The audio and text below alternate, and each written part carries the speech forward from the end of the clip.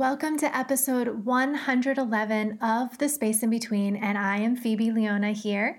And today I will be sharing with you Jason Elias, who is such a beautiful, bright spirit and has a very interesting journey that I cannot wait for you all to hear about. He's written a few books, and his latest, The 7 Graces of Ageless Aging, How to Die Young as Late in Life as Possible. That is coming up in just a moment, but a few things happening here in Nomad Land that I would love for you to be a part of for you in your own spiritual journey here. So this month in Nomad Land, we are focusing on how to dig into the spiritual practices rather than kind of rising above and falling into this spiritual bypassing. So we'll talk a bit about, we have been talking about what spiritual bypassing is, how maybe you have done this, or maybe you're witnessing amongst your own community of people. And so how can you really dig into these practices and use them for transformation? So we've been having this conversation all month long. We will be digging into movement March 24th, which is a Sunday, for my Movement 109 practice. So we'll do a lot of grounding work in the practice and digging in. So you can join me there, as well as a free event of Who Are You Becoming, which is my six-week self-paced online course, which you can dive into on your own right now. You don't have to wait for the event to do it. You can sign up right now. There's so much there for 6 weeks. So every week there is a movement practice, a video of a movement practice playlist, guided meditations, journal prompts, action steps to really integrate the expanded awareness practices into your life and really manifest what you want in your life.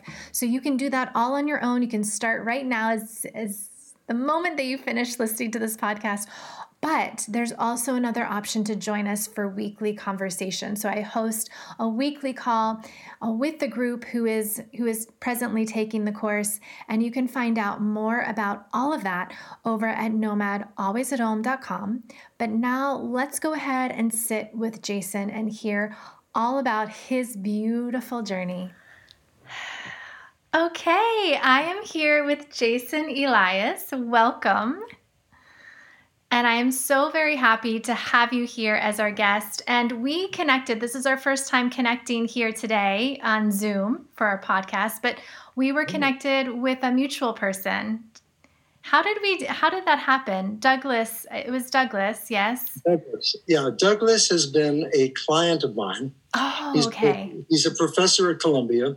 Okay. And he's been coming to me for wellness. I'm an acupuncturist, an herbalist, and I guess a bit of a healer.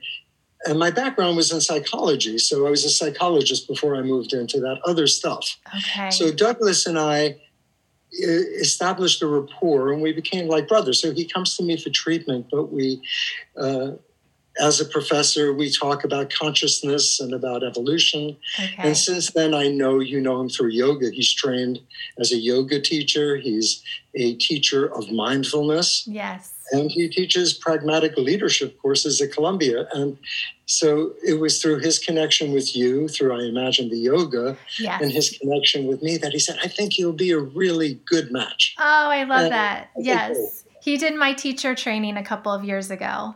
And so that was my connection. And I hope to have him on here. So enough about Douglas. Let's talk about you.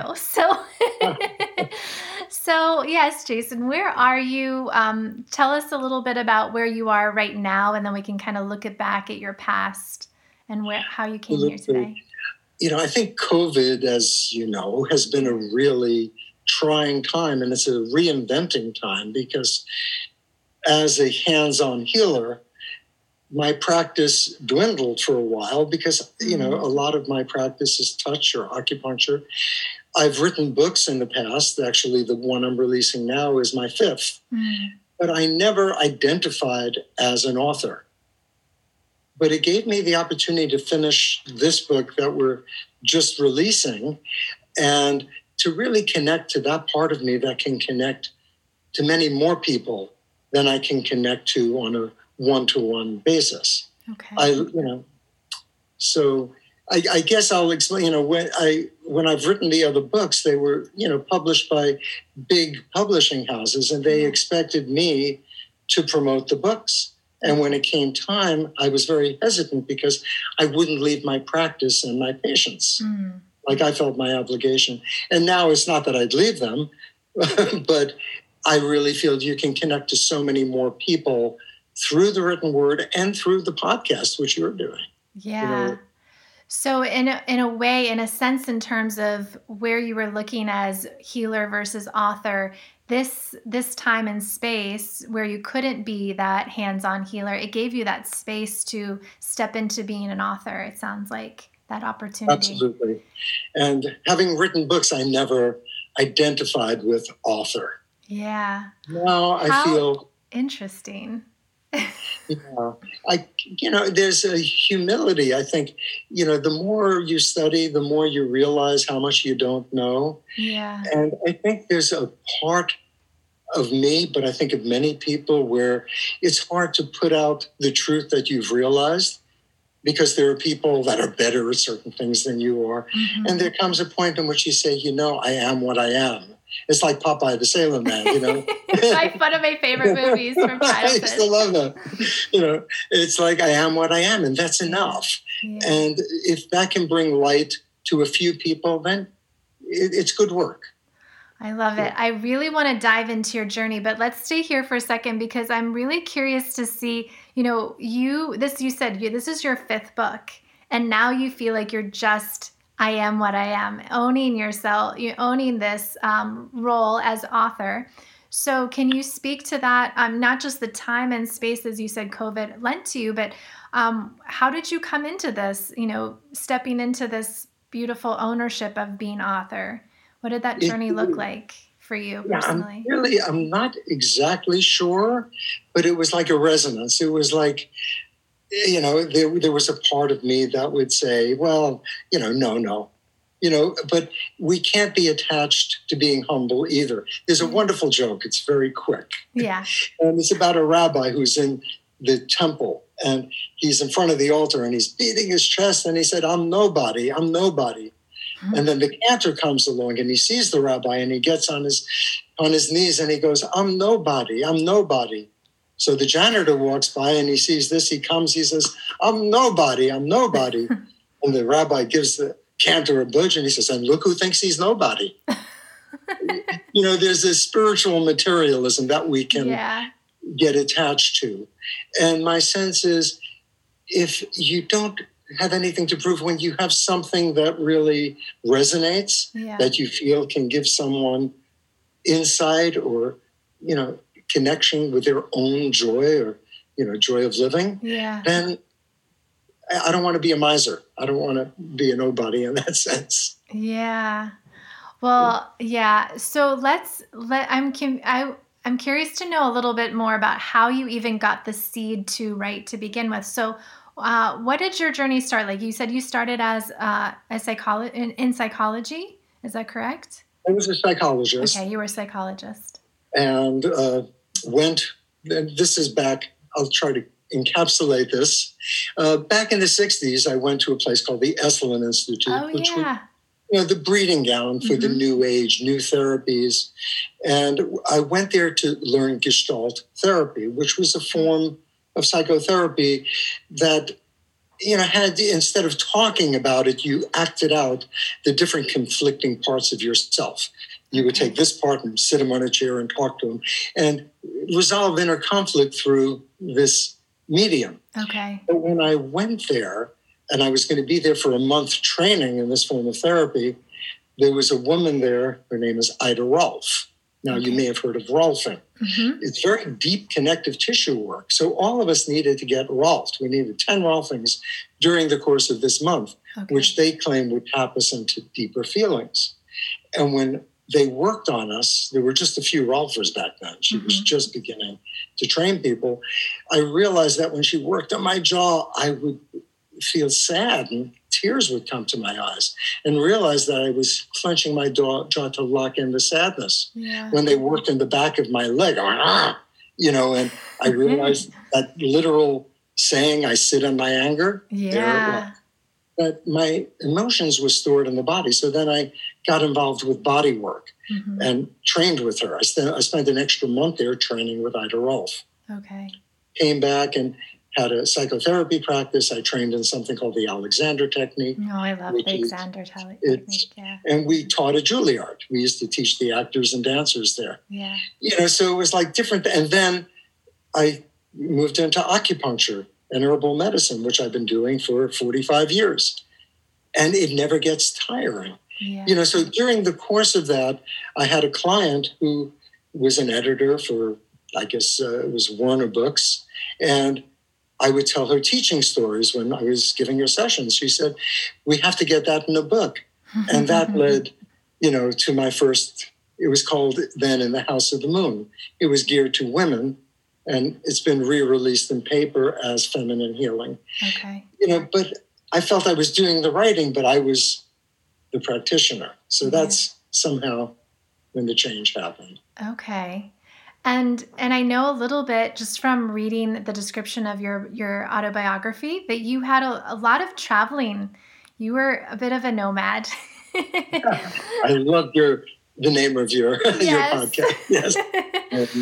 Yeah. Can you speak a little bit about that and, what brought you to traveling and... Absolutely. I felt when I was at Esalen, even before, I felt that thread.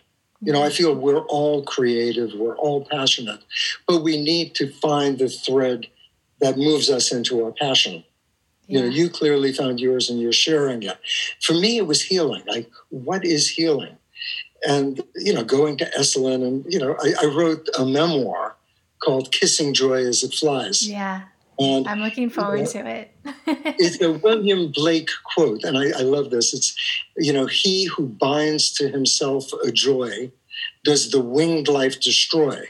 But he who kisses joy as it flies lives in eternity's sunrise. And it's this joy is something you can't grab onto. You can't hold it, but we need to create the space to experience it. And that's tapping into our thread.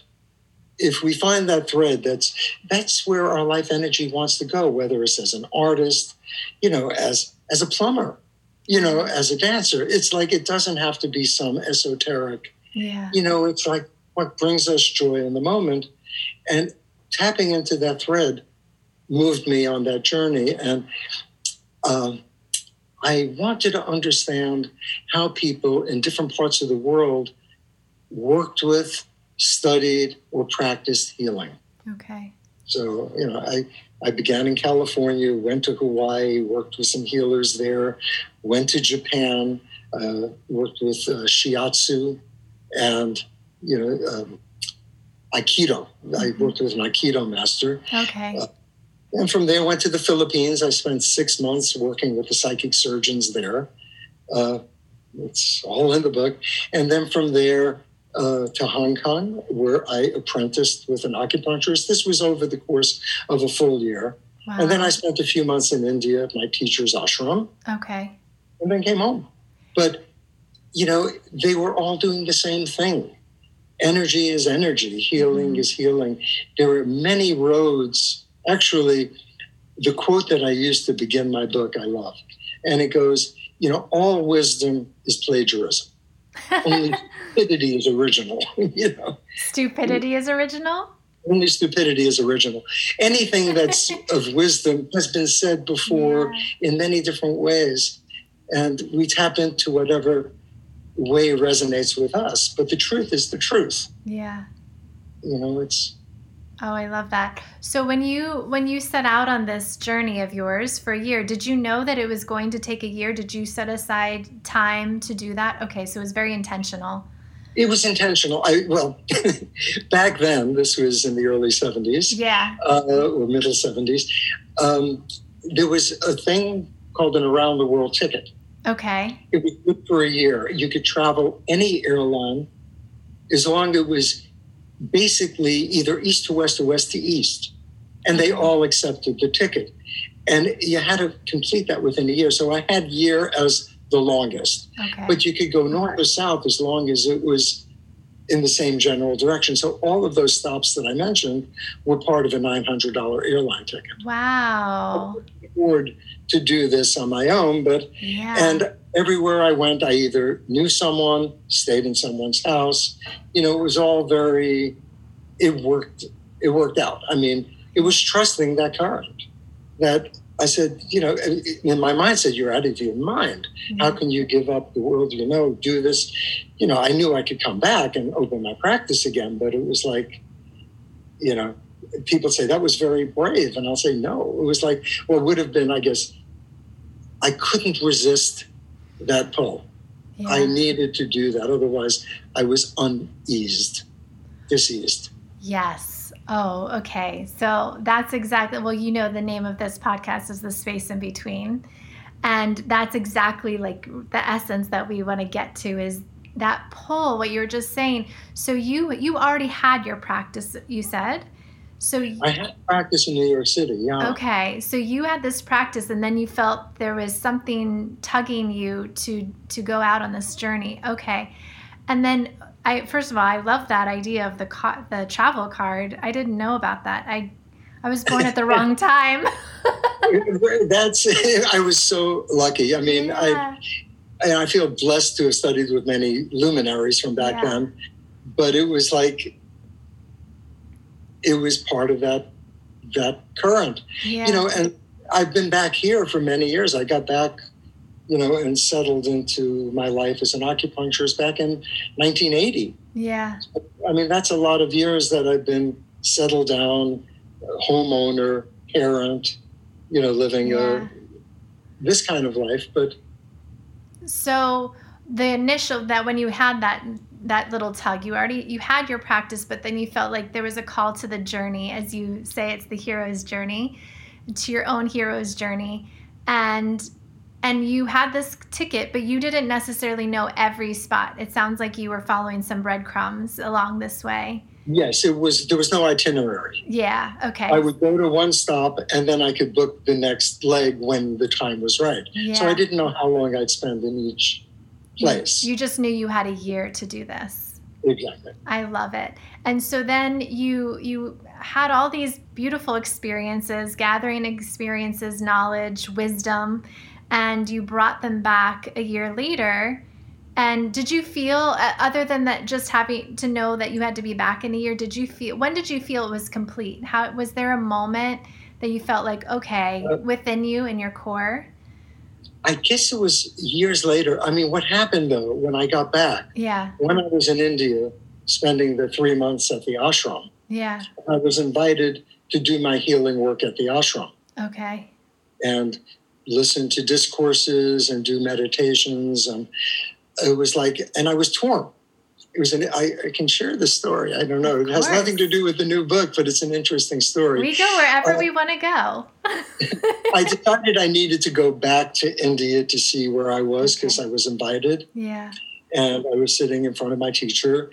And I remember we had what's called a darshan, which I'm sure you know what a darshan is. It's where you sit, next to your guru, your teacher, and you have a one-to-one communion. And I remember asking him, I'd written a letter to him, and I said, I'm really confused. I've been offered 3 things. One is you offered for me to stay here and do, my healing work here at the ashram. Mm-hmm. I have a practice in New York that I could reopen, and then I was invited to Australia. When I was in the Philippines, the healers I worked with were invited to create a healing center in Australia, and they invited me to be part of that. So here was 3 beautiful cherries hanging on the branch of what to do. And the teacher said, when I tell you to come here or stay here, I'm not saying here as a destination because I've transcended my ego. I'm beingness. If you're around me, you can taste that, but it's not me. So I live not at the person you're looking at now, but in your own heart. So if you're in New York or Australia or here, if you feel that resonance in your heart, that's where I live. And at that moment, I knew I wanted to be in India. So I spent 5 years there. Oh, wow. I lived at the ashram for 5 years. Okay. I did my Alexander work and my healing work there. Oh, beautiful. So Very you lucky didn't come that home after that year. I did. I went back there. Yeah. And then I came back in 1980 Okay. and decided it was time to leave gurus and teachers, Yeah. that whatever I needed must be within myself. Yeah. And I needed to be ordinary. Yeah. You know, like not a spiritual guy on the journey, but, you know, a person that can relate to other people and, you know, tap into that. And that's when we spoke about humbleness, that, you know, I feel, and I'm really loving being ordinary. You know, but now I feel like I do have lessons over those years that I would like to transmit. And that's why the book. Oh, beautiful. So then you came back and you said you had this somewhat stable life, and in terms of your practice and a house and family. And did you? Yep. Yeah, and that's so beautiful. And then did you ever feel that tug again of the, you know? You know, I haven't. Yeah. You know, I mean, I would love to go to India again and revisit. Yeah. But, you know, what a guru would say, or a teacher, a wise teacher, would say, I'm a finger, and I'm pointing to the moon. And you keep looking at the finger, thinking that's going to give you the experience that you get around me. Look at where I'm pointing. Yeah.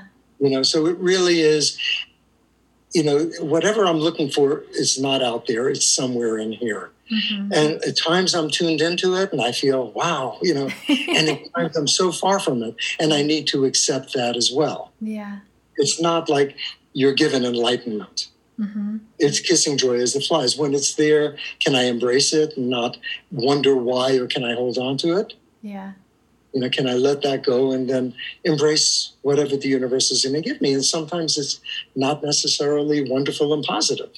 Yeah. But I know that too will pass. Beautiful. Yeah, I just to relate to that, you know, before COVID, I was traveling a lot and figuring out where I wanted to land. And then, as you know, I was actually in Bali, and I was supposed to come back, but I didn't know where I was coming back to. And it was this big fat question mark of where is home for me. And circumstances led me to be to be with my grandmother. So I've actually been here with my grandmother essentially for the past almost a year now. My goodness. But yeah, I'm about a mile away, and I feel like this is where I'm supposed to be right now. My mom is nearby too. So, and I think that, you know, for you traveled far and found that message through your guru.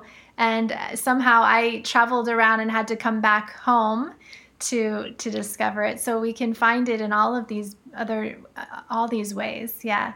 Yeah. And that's the beauty. And you know, when you're there because you're at peace. Yeah. You have that sense of, you know, it's not where you are. Yeah. You know, it's, you know, what you are. It's, you know, what you've attained through the journey. Yeah. And you may be called out again.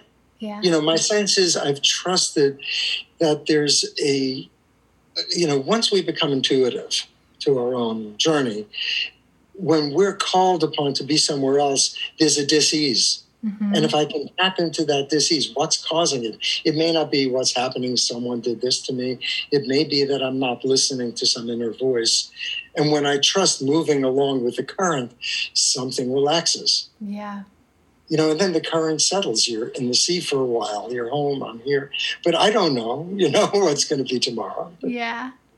It's good. It is. It's so beautiful. And, you know, your new book that's coming out, by the time we release this, it will be out there for everybody to experience it. And as I was saying, yeah, I was sharing it with my grandmother, because it's called The 7 Graces of Ageless Aging.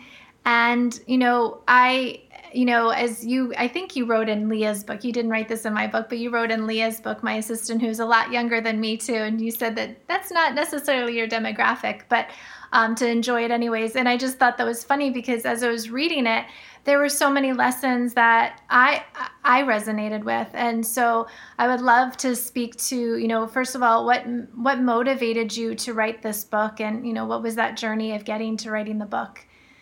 No, thanks. Yeah.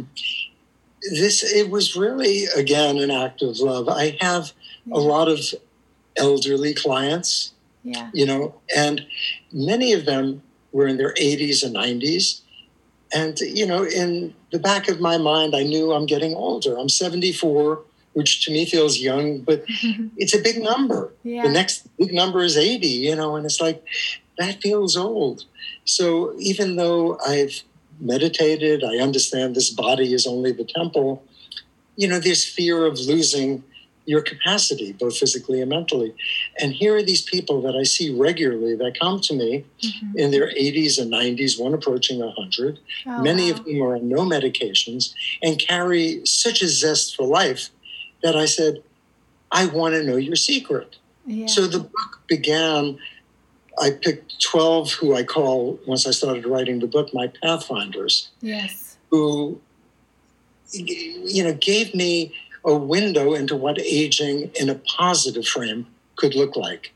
They weren't stagnant. They were totally creative. Many said more creative than they've ever been, having released the constraints of, having to provide for the family and all of that. Many were just even healthier, older. They had to deal with certain things in their bodies where the joints stiffened. They were more arthritic, but it didn't stop them. Yeah. And their life force. So I began by interviewing these people, and the book threads around them. And what we noticed were there were 7 themes that kept coming up. And that's why the 7 graces, and the first grace we call rewriting the script. And it means we have a script about what aging is. When I was young, I was told 35 is old. Don't trust anyone over 35. We've expanded that. Now, it's older, but we still disenfranchise elders. We don't give them the responsibility, the respect, or the wisdom that I feel we should, because they've learned it. But instead of letting the elders raise our children and care and pass on knowledge, we send them to daycare, we send them, there are institutions, and we send the old ones themselves, rather than taking care of them, to homes that further disenfranchise them. Yeah. So, one of the things is, do we buy that? Because our mind is the most powerful resource we have. And if I buy the script that aging is going to bring decrepitude, I put a nail in my coffin. Yeah. Aging doesn't, I'm going to get old and I'm going to die. I don't know when, hopefully a long time from now. But I feel more vital than I've ever felt. I feel more creative. I just wrote a book. I think this is my best one. And there's more in me. Yeah. It's funny that one of the people who I did not use as a pathfinder should have been my first. I had a teacher when I learned Chinese medicine on pulse taking. He was the first Western physician to train in Chinese medicine. So his name is Dr. Leon Hammer. And we became very close. I spent a day a week for 2 years seeing patients with him, learning to read pulses in his way. He's written many books on it. But he moved to Florida. We lost touch. I haven't spoken with him in quite a few years. And we reconnected. So in the last 5 years, he's written 4 books. He's 97. Wow. And, so I mentioned him in the acknowledgments that when I told him how important he was to me, how much I loved and respected him and what a role model he was, he said, really? Aww. And I said, I'm so glad I told him that now. Because if you feel that for someone, if someone has touched you, let them know before they die. Really pass that on. Don't assume they know it. Yeah. That's beautiful. So that's the first of the graces. That's the first. And and as you said, it was rewriting the script. And I do a lot of this work too, of just rewriting whatever story it is. I call it rewriting your story, of just, you're talking more specifically about aging, but we could rewrite any of our stories. Yeah. And then do you want to speak to sorry. Go ahead. Yeah, our mind is the most powerful, healer or slayer. Yes. We possess. It can do us good or it can really do us harm. It's placebo or nocebo.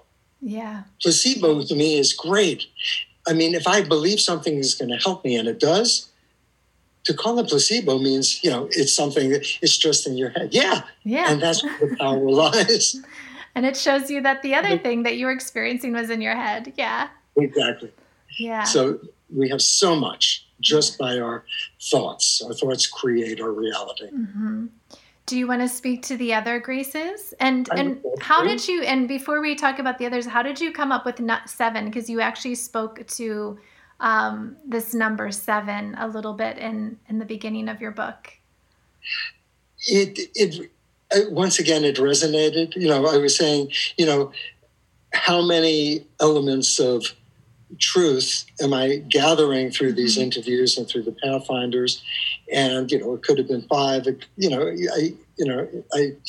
but 7 just had this resonance, and I realized it doesn't replicate itself in nature. Yeah. There's nothing that comes in 7s except days of the week. Yeah. And, that's our invention too. But it's like 7 just felt, we talk about the 7 chakras. Mm-hmm. It's really energy centers, but it just felt right. And when I got together, what are the key points? It felt like there were 7 key points that to stay with, all together. Beautiful. And so as we said, the first one was rewriting your script. Right. And the second grace was finding your tribe. Mm-hmm. And that's very different than when I was young. When I was young, community stayed together, and we had families and extended families, and more, we're nomads. Yes. In the most positive sense. Yeah. That our tribes have to change. We, if the tribe makes us feel that what we love and honor in our lives is bad, there's something wrong about that tribe, whether it's a biological tribe. You need to be supported by your tribe. So when I was in graduate school, one of my teachers, his name was Daniel Malamud, and he taught at Columbia, and he taught something called second chance family. Okay. And he said very often in the family we're born into, we get protection. When you're born into a tribe, the tribe protects you. They take care of you, but there's a price, your allegiance to the mores and the codes that the tribe honors. And sometimes those codes or mores go against nature, against who we are. Yeah. And then it becomes really difficult. In the old days, you were, sent out on your own, where you would certainly be killed by other tribes or, the elements or animals. But today it's very different, and we have a choice of our tribe. And it's not giving up the biological tribe. If there's love and there's history, it's wonderful. But we can have multiple tribes. Some people, their biological tribe is toxic, and yes, you have to let go of that. Yeah. But all the studies show that when people surround themselves with people with similar views, with similar creative energies, they live longer and they live healthier. And there's tons of studies in the book, which I try to put at the end of the book instead of labor the book with research. Yeah. But finding where you feel you belong. And at the end of each chapter, we have, nourishing the seeds. So each of the graces, there are things we can do that can support, the things that we learned in that grace. So it gives it a pragmatic point of view. And the third, which, with yoga, is mindfulness. Mm-hmm. And the difference between mindfulness and the mindfulness thought of the first chapter is, rewriting the script is our mind dictates our reality, but it's like a laser focus. Mindfulness in the third grace is really mindlessness. It's really being, the space between the words, the space between. It's, really tapping into beingness. So it's, mindfulness in a positive way is important, but mind, I hate calling it mindlessness because it sounds, but beingness. Yeah, I've been using awareness over awareness. mindfulness lately, because it's you're being aware, but it's not in terms of the thought. Yeah. The mind kind of gets in the way. Yeah. So the Yeah, mindfulness, so the being, as you right. said. And, through what you've studied and you've learned and you are teaching to so many others, this is, I think it's the biggest gift you can give someone. Yeah. Is, how to stop the craziness and, learn to witness, learn to step out of the commotion that's constantly going around us and kind of move above it with no judgment. And that's the difference between self-awareness and self-consciousness. I love that. And so can you speak to this state of being that you're speaking to right now in terms of aging? I'm, a conversation that comes up a lot. I see my grandmother pretty often these days, and, what's happening in our country specifically right now. And there's so much upheaval. And, she has a whole history of witnessing, our life, how we have arranged ourselves in politics, and how there's this discourse right now.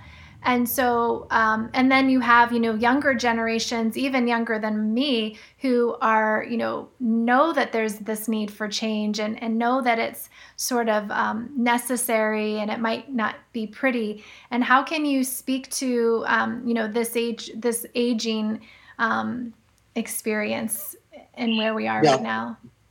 I mean, that's profound, and that's what we're all grappling with. Yeah. I think of the Buddhist monks Yeah. who would go out in front of the troops and make a political statement. Yeah. Because their statement was based on truth and on love and on caring for their fellow man.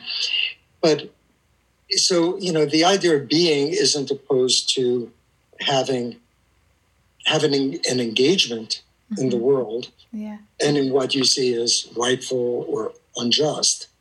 But it's realizing that there's a part of you, what we call the center of the cyclone, that we can tap back into. The cyclone, everything is whirling around, but in the center, there's an amazing stillness. Yeah. So at times you need to engage the whirling, get into the world and do what you can to make it better, from your own perspective. Yeah. And then we have that place to come back to, which, that to me is the beauty of yoga. Yeah. And the beauty of expression. I've watched your daily strategies for keeping joy in your life, and it just inspires me. And the way you move, that to me, through dance, through movement, we get out of our head. Yeah. We get out of the programs. We tap into, that's the whirling dervishes, It's this way of kind of, getting out of the world, stuckness, the dichotomy. Yeah. That, and getting into our bodies, because that's how we can tap into truth. We can only tap into truth through our senses. Mm-hmm. And the mind isn't the sense. It's a rehearsal mechanism. Oh, yeah. So the stuff that we can touch, we can feel, we can taste, that gets us back into now. Yes. But as soon as the mind comes in and starts programming, we're out of now. Yeah. We're there and then. So when you're speaking, I'm just kind of thinking of, yes, I use dance and I use writing too. It sounds like you use writing too as that way of tapping back into our inner stillness or spirit or source. And so any sort of art form or any way that you can sort of quiet that outer world and go into it, whether it's art and painting or writing or sitting in nature.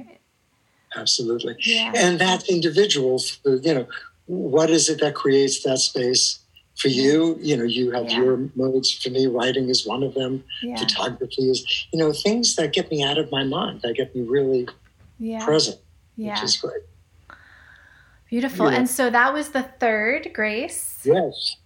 It's funny. I'm remembering. I'm saying, do I have to look at the book to remember this? I can remind you. I have my notes too. Okay.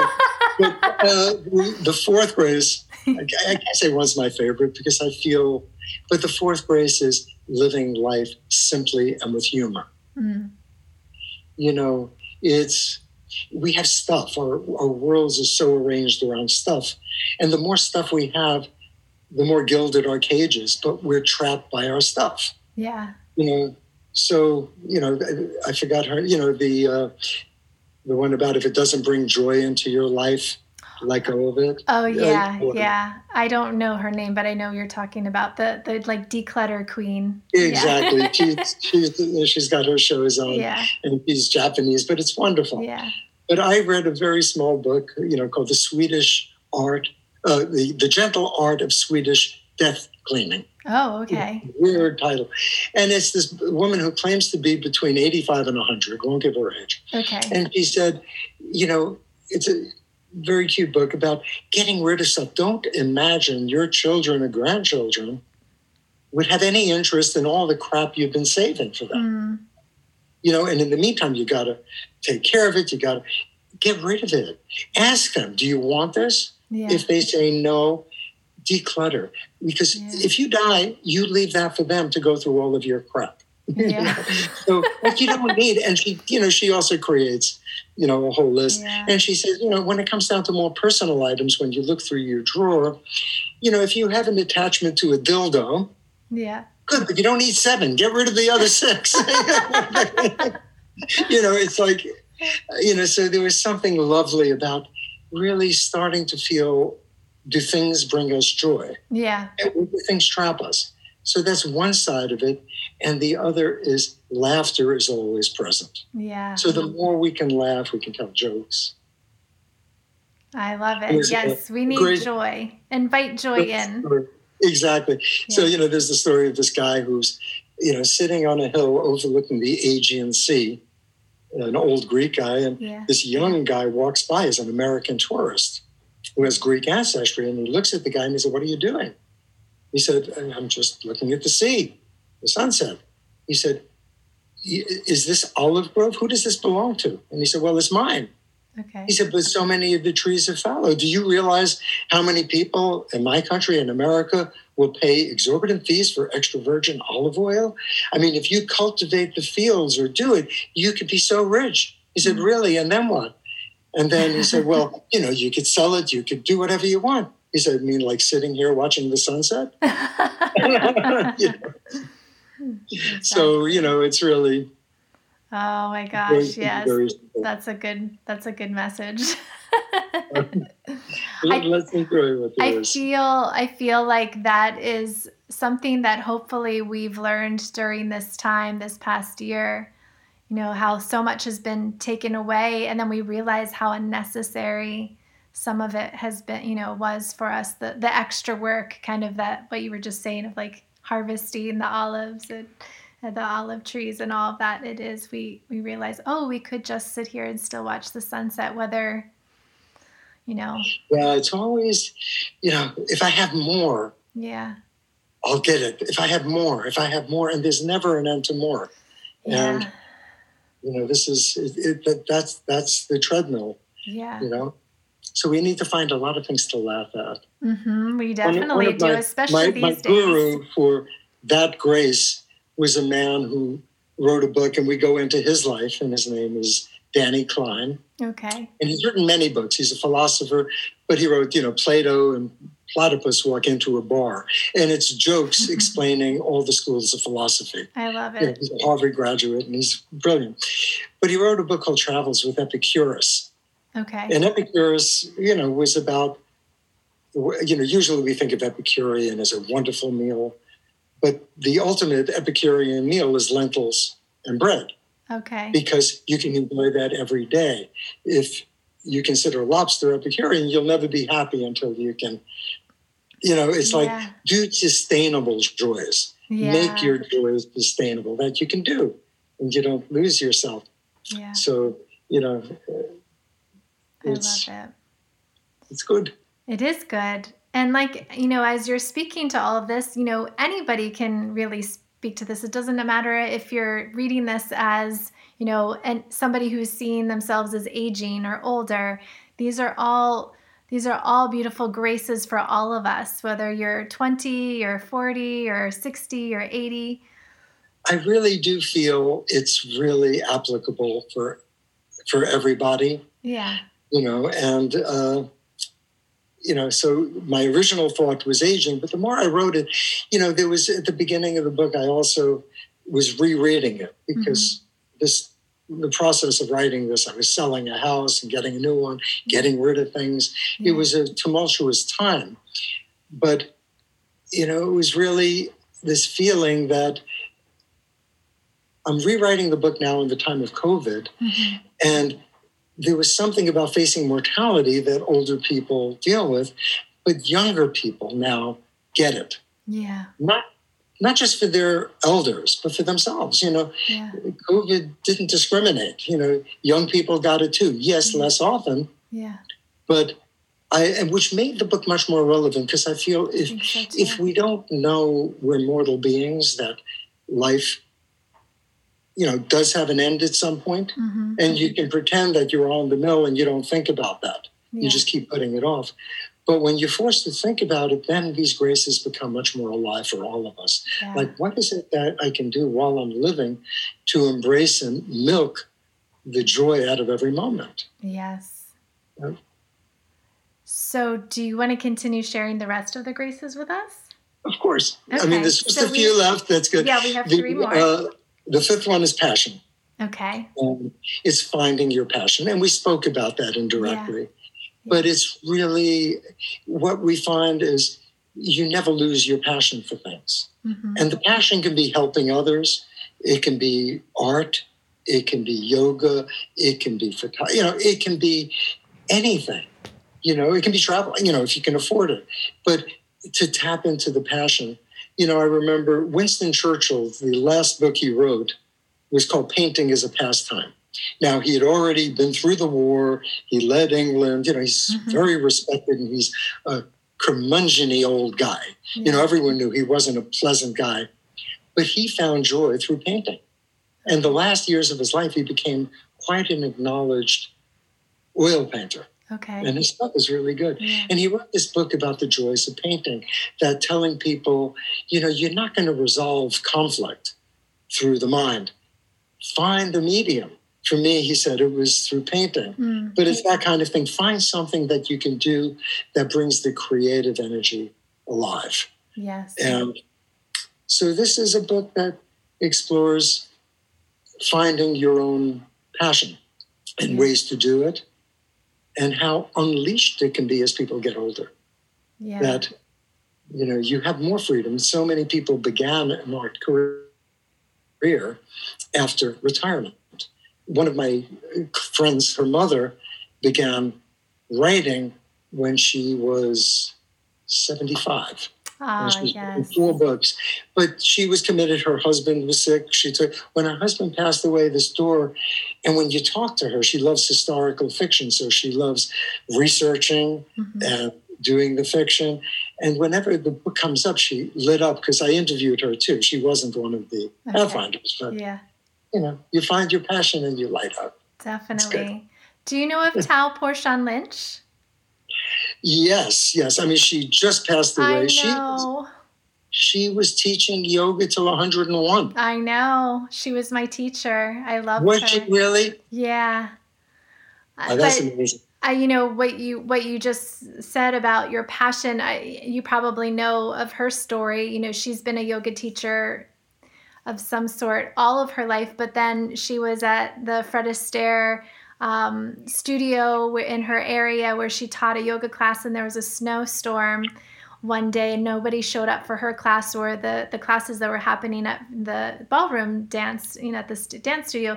So the teachers said, do you want to come in and dance with us? And she said, oh, I would love to. She'd always wanted to dance, but in the ballroom scene, and she never felt confident to. And then she became this somehow, winning all of these wonderful, what are they called? It's not tournaments, but competitions.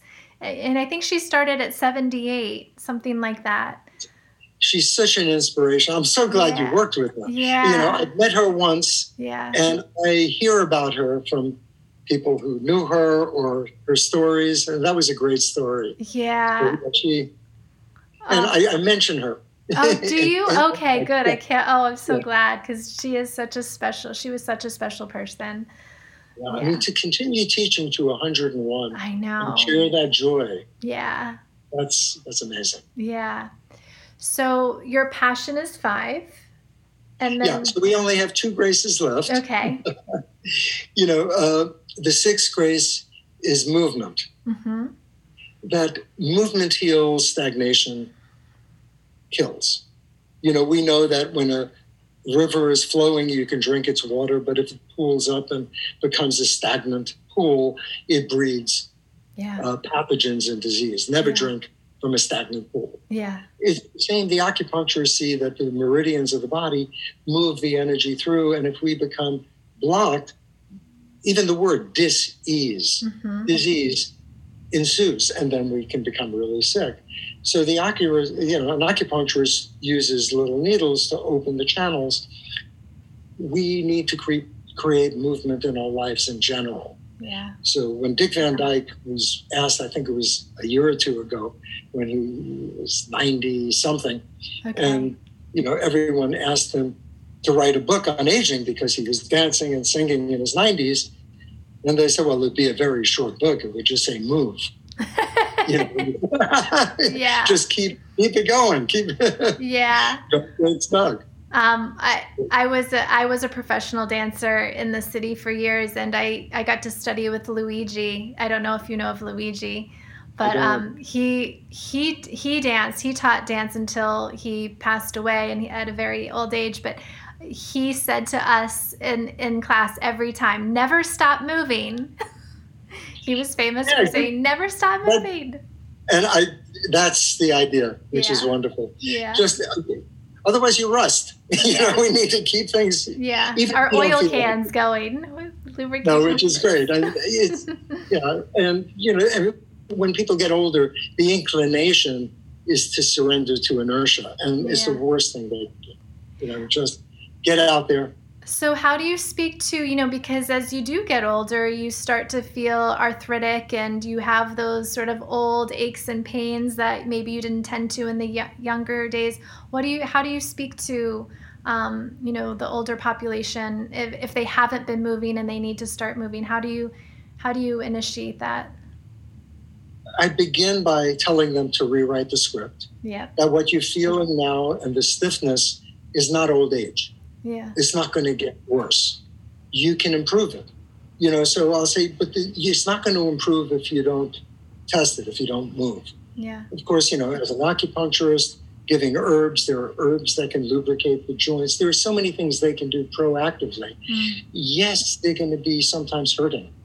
There was a book called Happiness is a Choice You Make. Mm-hmm. And it was a New York Times writer, he has columns in the New York Times, who decided to follow, I think it was just 6 or 7 people in their 90s who lived in New York, mostly in small apartments or in homes, and follow them for a year. And at the beginning of working with them, he said, I don't think I'm going to get through this project. It's depressing. Okay. They complain, and this hurts, and that hurts, and I've had this problem, and my son passed away. Or, it was like, but as he worked with them and saw them on a regular basis, he realized there was a playfulness. And he said, are you happy? I said, yeah. And they said, but, you always complain. He says, I got to get that out of the way. But the truth is, I realize heaven isn't a place you go to. It's now. And I can choose right now. I can be happy. I can move or, and it was his awakening was, and that's the name of the book, Happiness is That Choice That We Made. Yeah. So when I get older people and they're in pain, some of that is part of the course. You're going to have to deal with more of that as we get older. Yeah. But don't surrender to it. There are so many things that we can do that really can lessen it and to a large degree reverse those pains and those arthritic symptoms. Arthritis isn't a disease. It means inflammation of joint. That's all arthritis means. Yeah. It's not a thing that's going to get worse. So if we can get rid of the inflammation, you'll feel better. Yeah. I've had so many people come to me in their 80s feeling, well, just help me with the pain. And I said, well, why can't we get it better? Well, I'm 85 years old. as a rewrite. Yeah. I love it.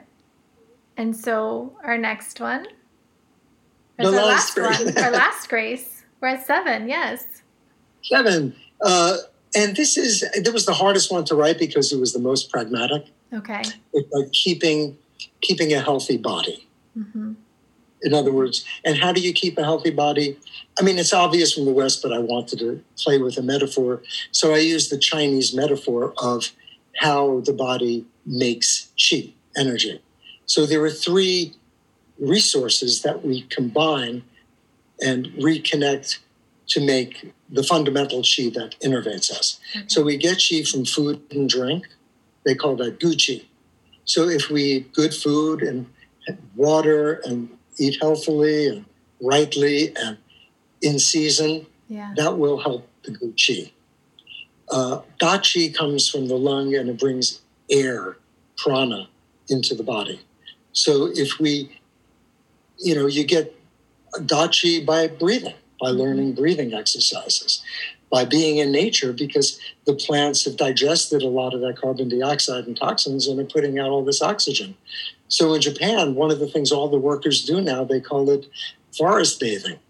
Even in Tokyo, they have to walk through a place that's full of trees. And they create these, like in New York, we have Central Park, but there are these treed parks. And they have to walk through that because they find they're more productive at work, they live longer, and they're healthier just by forest bathing. Yeah. Breathe good air. Yeah. And the third it's the heart's domain, and they call it shen qi, which is the energy we derive from healthy relationships. Okay.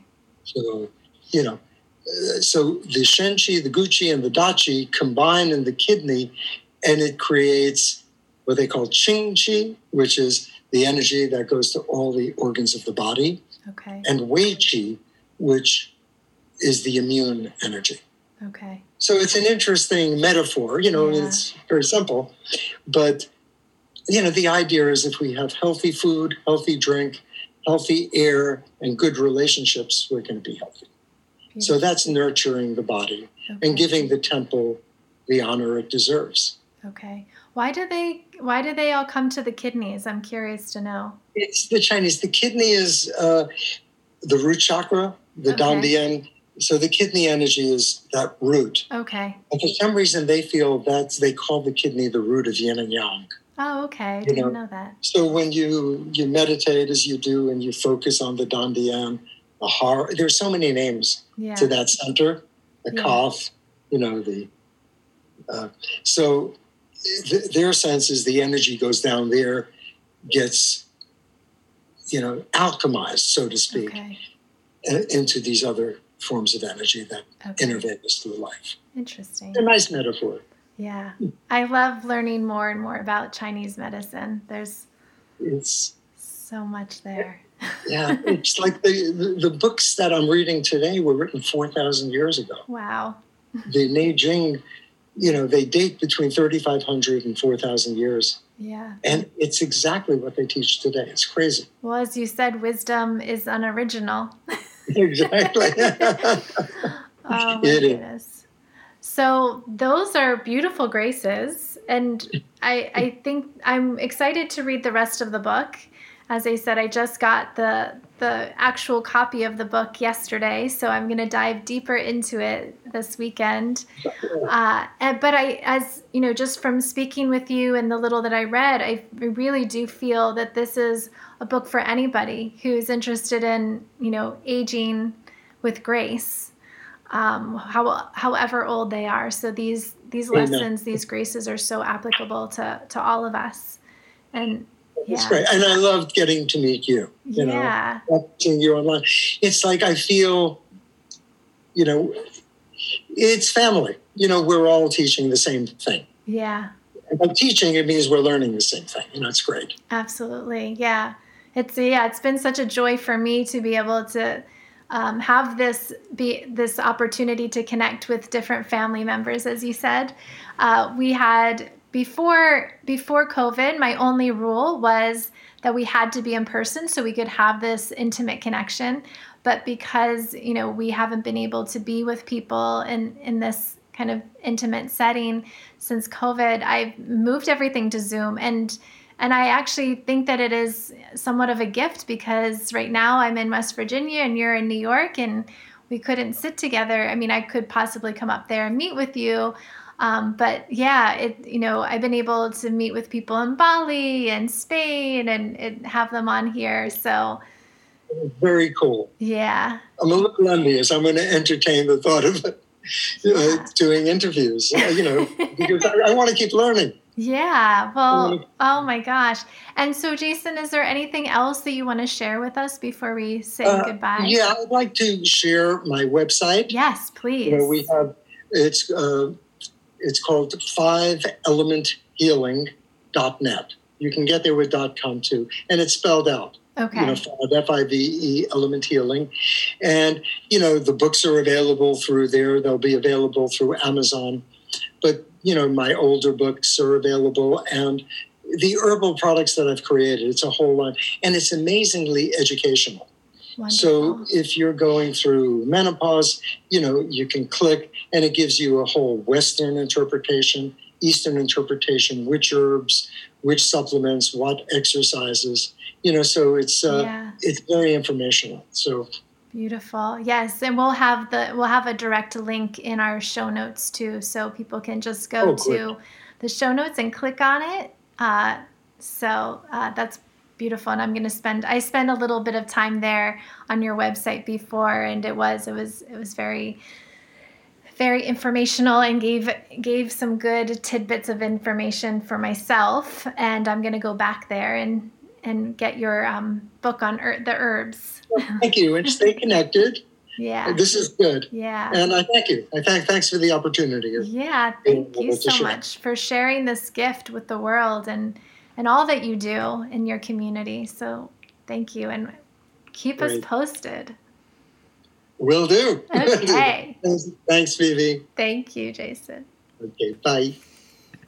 I hope you enjoyed our time with Jason. I certainly did. If you only could, maybe you even heard his big smile. He just radiated joy through the ether there.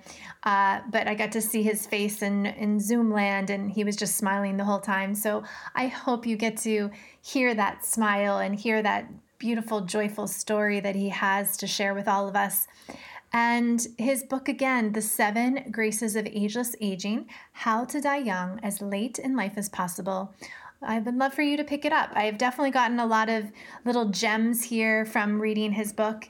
And yeah, we also have some gems happening in our own little community here in Nomadland. So if you want to find out more about our community membership, it's only $40 a month to just participate in all of our gatherings, we have a gathering about second week each month where we discuss the theme of the month, this month being spiritual bypassing and how to dig into the spiritual practices. And then we also have my movement practice about mid-month. Again, the next one's coming up is March 24th at 11 a.m. Eastern Standard Time. And we have a couple of other beautiful perks like access to our online studio and other beautiful perks of connecting with our community and lots of different ways. So go ahead, find out more over at nomadalwaysathome.com. And again, you can join in and just drop into any of these events as a non-member. But I have a feeling when you do, you're going to want to join our community right away. So, and you also save a bit of money when you do that. So come, don't hesitate. Let's see you there. Love, love, love to have you. Alrighty, everyone. Have a beautiful day.